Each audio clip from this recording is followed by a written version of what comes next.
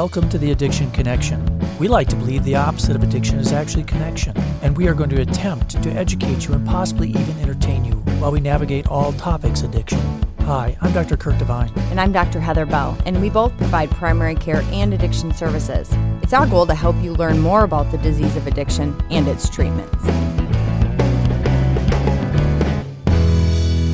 Hello, and welcome to this special edition of the Addiction Connection, where we are going to be talking about COVID-19 today. This is something we really didn't see ourselves doing, but it's kind of like the automakers now involved in making respirators and ventilators. We're treating people with addiction, but now we're going to be treating people in this pandemic. Kind of an unexpected twist to our careers. I think it's kind of how the addiction thing kind of happened. We are what we needed to be. So here we go.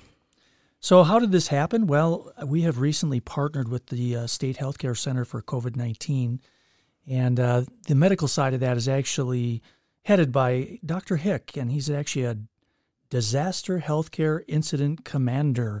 That's so fancy. Yeah, and I think that kind of makes us Disaster Podcaster Incident Co-Commanders. I don't really know if that's a thing, but Is that a thing? It's not a thing. I just made that up just exactly now. I like it. So really what this is all about is this is going to be the primer for what is happening with our Echo platform. We are now going to be doing 2 echoes per week in conjunction with Dr. Hick and the State Emergency Response Team to help educate rural Minnesota on this pandemic. And every night after this 75-minute Echo Talk, which you can join by just emailing us at the Minnesota MN Opioid Echo at catholichealth.net or going to the MAFP, Minnesota Academy of Family Physicians website. You can join this 75-minute Echo that we will hold every Tuesday and Thursday, starting at 12:15, going until 1:30 Central Time. And obviously, we are not COVID experts, although we have read extensively on this. We will be having numerous specialists on to help rural Minnesotan doctors learn how to take care of this particular patient group, whether it's ventilator settings, whether it's infectious disease, hospital care, and hospitalist support. That's going to be what is going on. And with the help of Dr. Hick and his crew, we're going to go ahead and really work this problem. We'll also have updates from MDH, Minnesota Department of Health, every time we're on Tuesdays and Thursdays, giving the state updates. And then the cool thing is the evening of those 75-minute talks, we're going to sit right down here and do a quick little podcast summary for those of you who need the quick Cliff's Notes version of the day. Yeah, no, those will just be the bullet points, the things that are most important takeaways really from that entire 75-minute session. So maybe what we'll do, let's just move right into this. We're going to talk a little bit first about the history and some of the information about a disease that really was first described just 113 days ago. So this is something it is that scary. And the reality is that really it was December 8th in Wuhan. I think I said that correctly. That the first patient was actually noted. And in fact, that was followed really just days later on the 31st of December when the World Health Organization was actually informed of this case of pneumonia that had an unknown kind of etiology. And so I think everybody was really caught off guard with this. I think there was some thought that there was probably a number of cases before that in November, but the first described one was December 8th. By January 11th, actually, they had the first known death, and so really just a couple of months ago. And it was actually a 61-year-old from that town who also had some underlying health disorders. Really, when you look at it, it was late in January then that it moved to the UK, and they had 2 patients there, both Chinese nationals, that actually tested positive. And just one day later, the public health emergency of international concern was announced by the World Health Organization on January 30th. I think it's really important to understand that I think a lot of us probably have people that we know that are being taken off guard by this, a hint. And I think Italy was not alone in that. They initially were quoted, their Italian prime minister said and I quote, "There is no reason to create social alarm or panic."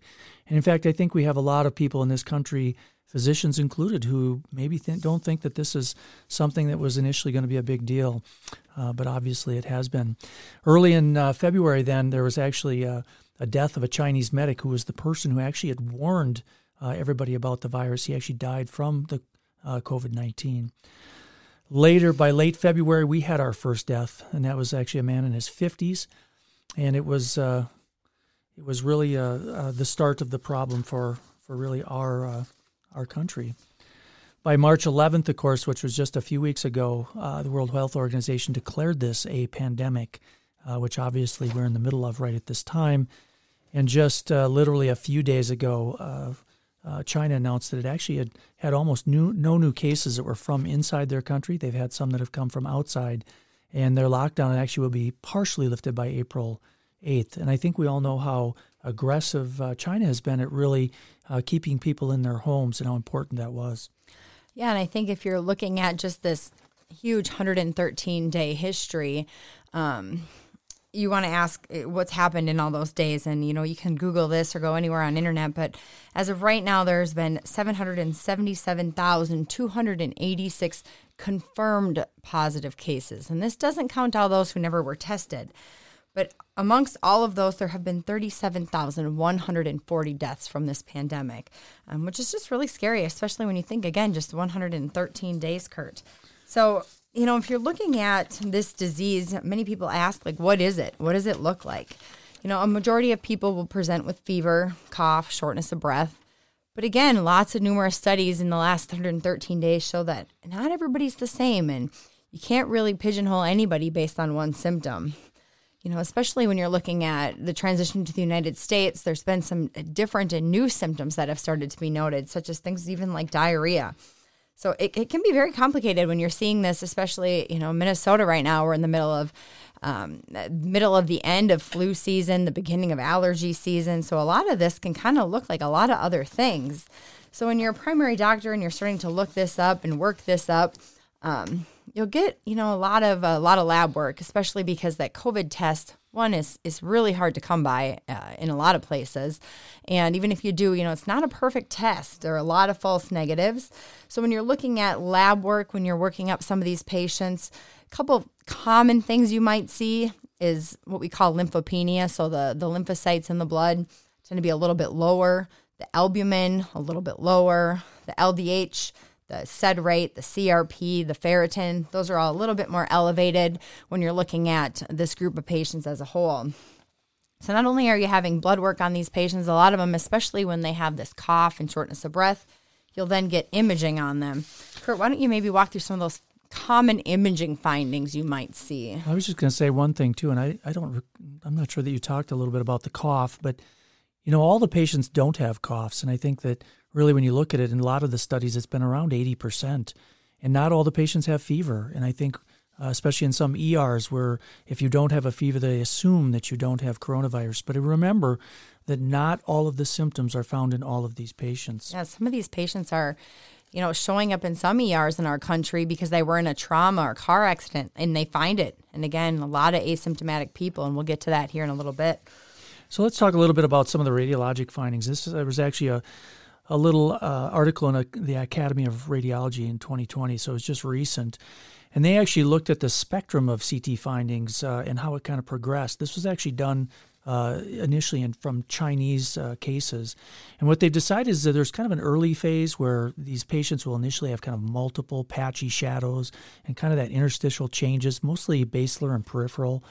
And often these patients will move to more of a progressive disease where they have a lot of lesions that increase in size. They get that what they call GGO, or that ground glass opacities, easy for me to say, and as well as infiltrating consolidations. As patients get more sick and end up in the ICU, many of these patients have had this massive severe phase where they get this pulmonary consolidation and basically get that whiteout that we've seen in other diseases, and interestingly have no pleural effusions typically.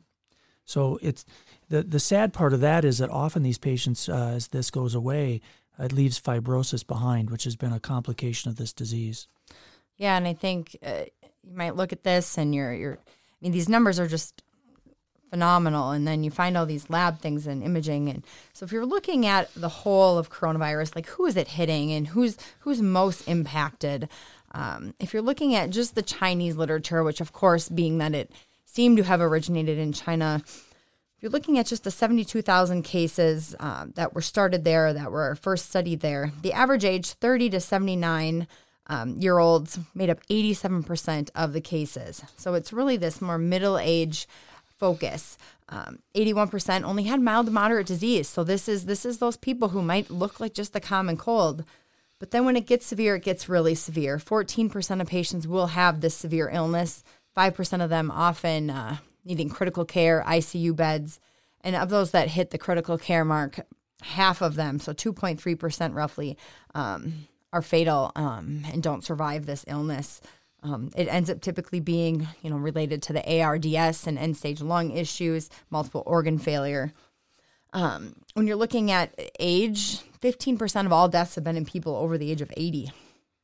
Sadly, especially in our line of work, being healthcare workers in China, 3.8% of the people who did have pretty significant disease were healthcare workers, 5 of whom all died. And if you looked at Wuhan in general, 63% of all healthcare workers did catch this illness and get sick and show symptoms. I mean, Kurt, that's just pretty scary to me. Well, I think at that time they had no idea about the transmission, and really I think everybody got off guard. So I think that everybody's done a lot better at that, and I think the numbers are significantly improved. So then, if you want to look here at more recent, closer to home data, Lancet was just published a month ago, looking at 99 patients here in the United States. Those patients averaged age 55 and a half. 2/3 of them were men. For whatever reason, men tend to get more sick, and I won't make a joke about that right now. 1/3 of these patients were women, but 51% had chronic diseases. So it seems to be the underlying thing that kind of ties this all together. Of those chronic diseases, cardiovascular was the overriding majority, with hypertension actually being the one that stood out, followed by diabetes and other GI illnesses. That and really that the smokers were certainly a group that were probably harder hit.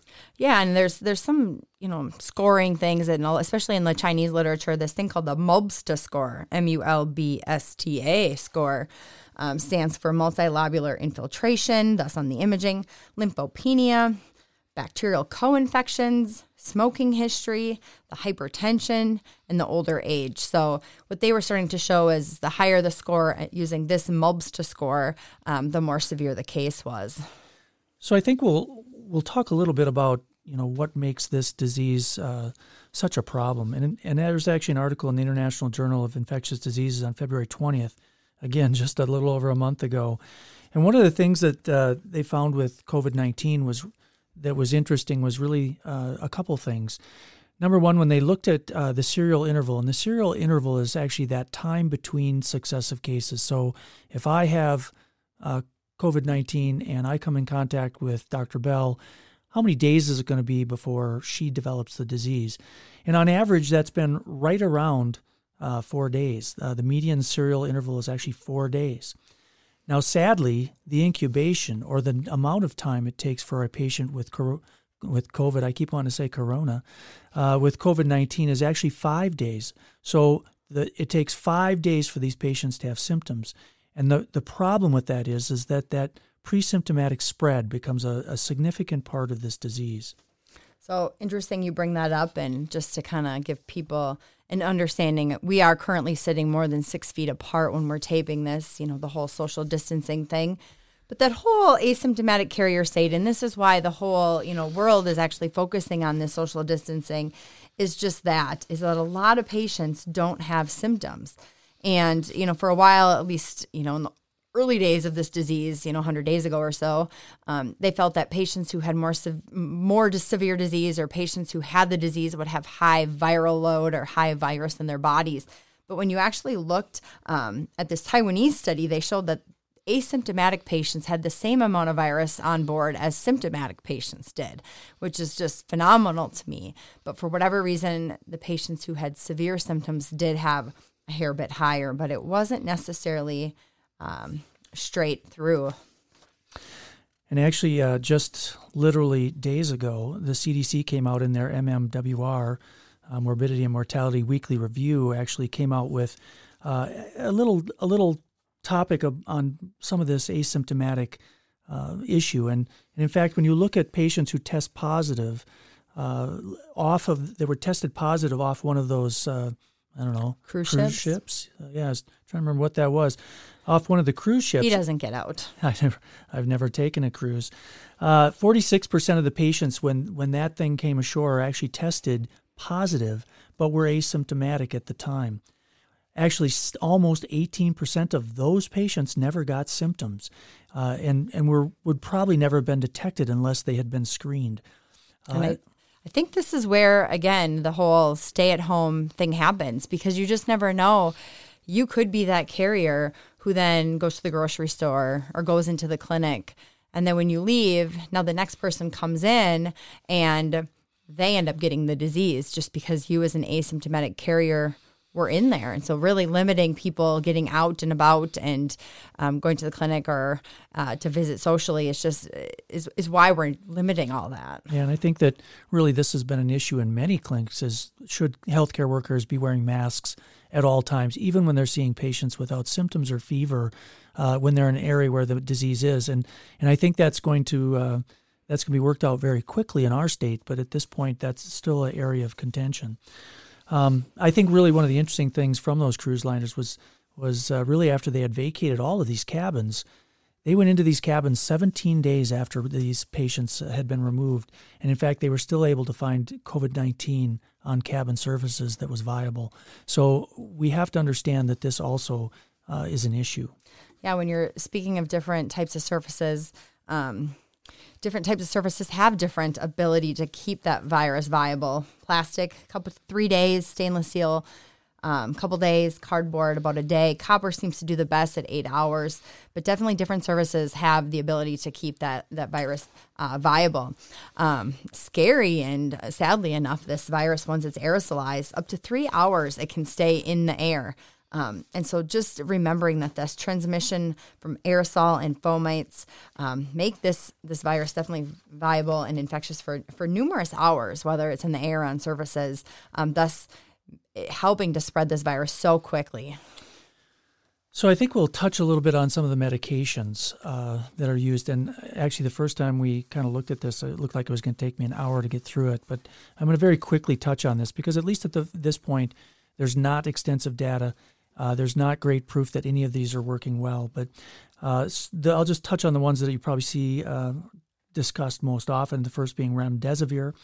And this, of course, is a prodrug of adenosine analog. It's actually investigational. This was a drug that was actually first brought about because of the Ebola outbreak, and there's been some thought that it had kind of a potent in vitro activity, and it actually has a very long half-life. It's easily dosed because it's once a day. And it had actually been shown in rhesus monkeys to cause significant viral suppression. But in some of the studies that have been done, it actually had shown to have increased mortality in the Ebola strains, and so actually was pulled from those studies. But they're still looking at it for use in this particular problem. And in fact, there was actually 12 patients that have been treated. I believe that was in Washington. And it's interesting that 3 of the first 12 all recovered, and actually none of them really had comparison treatments to really know whether or not it was a significant improvement. But they did believe that there was improvement in their condition much more than they would have expected. But still, this is a compassionate use drug, and there are disqualifying factors. So I think that more will be to come, and that's something we'll talk about down the road. Well, what about the hydroxychloroquine and chloroquine? That seems to be out there a lot. Yeah, and actually both chloroquine and hydroxychloroquine have been discussed. Of course, chloroquine being that antimalarial drug. There's been a study by Wang and colleagues that demonstrated that it did have some in vitro activity against this. It's a drug that has some promising early results in February, but again, this is far from over as far as knowing that it's going to be helpful. There's been a number of other studies. Gao and colleagues did well over 100 patients and had controls for those 100 patients. And chloroquine was found to be superior as far as inhibiting pneumonias, improving lung imaging, and really conversion to negative tests. So I think that's probably the one that's gotten the most attention. But chloroquine actually, because it has less side effects, there is some thought that may also be something to look at. And there have been some studies with that as well. But again, nothing that has been super solid yet. So I think one thing before you get into the last drug you want to talk about is just to really point out that a lot of these meds, as you've said, are not proven or not, obviously made for this. And in next week, actually, we're going to have a PharmD that knows these meds ins and outs, and hopefully we'll have a little bit more medication information in another week of studies. Yeah, and I think they'll probably have some much more up-to-date things, even just a week or two down the road. And just remember, as clinicians, you should be really cautious about using these medications due to the small numbers that have been studied. I think really the last thing to think about is the corticosteroids, and I think that's got some attention. But the reality is that the data for the corticosteroids used in this particular disease have been rather inconsistent, a bit confusing, and I think most would say inconclusive, at least at this point.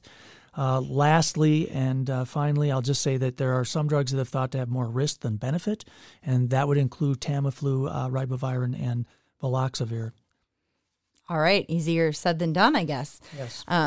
So before we say thank you, we just want to really say thank you first to our partners in all of this.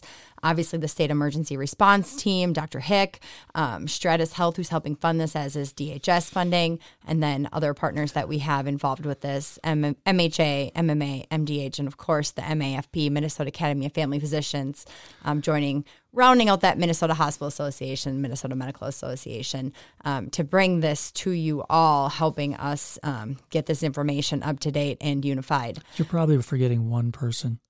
My friend Joe Helly, who's actually got us into this whole thing. So thank you, Joe. We're going to make this all work for the state of Minnesota. Yeah, so thank you for joining us on this, our very first special edition COVID Echo podcast. And we will continue to have State Command Center updates summarized for you each Thursday and Tuesday night starting this Thursday. And it always, always, always stay healthy, stay safe.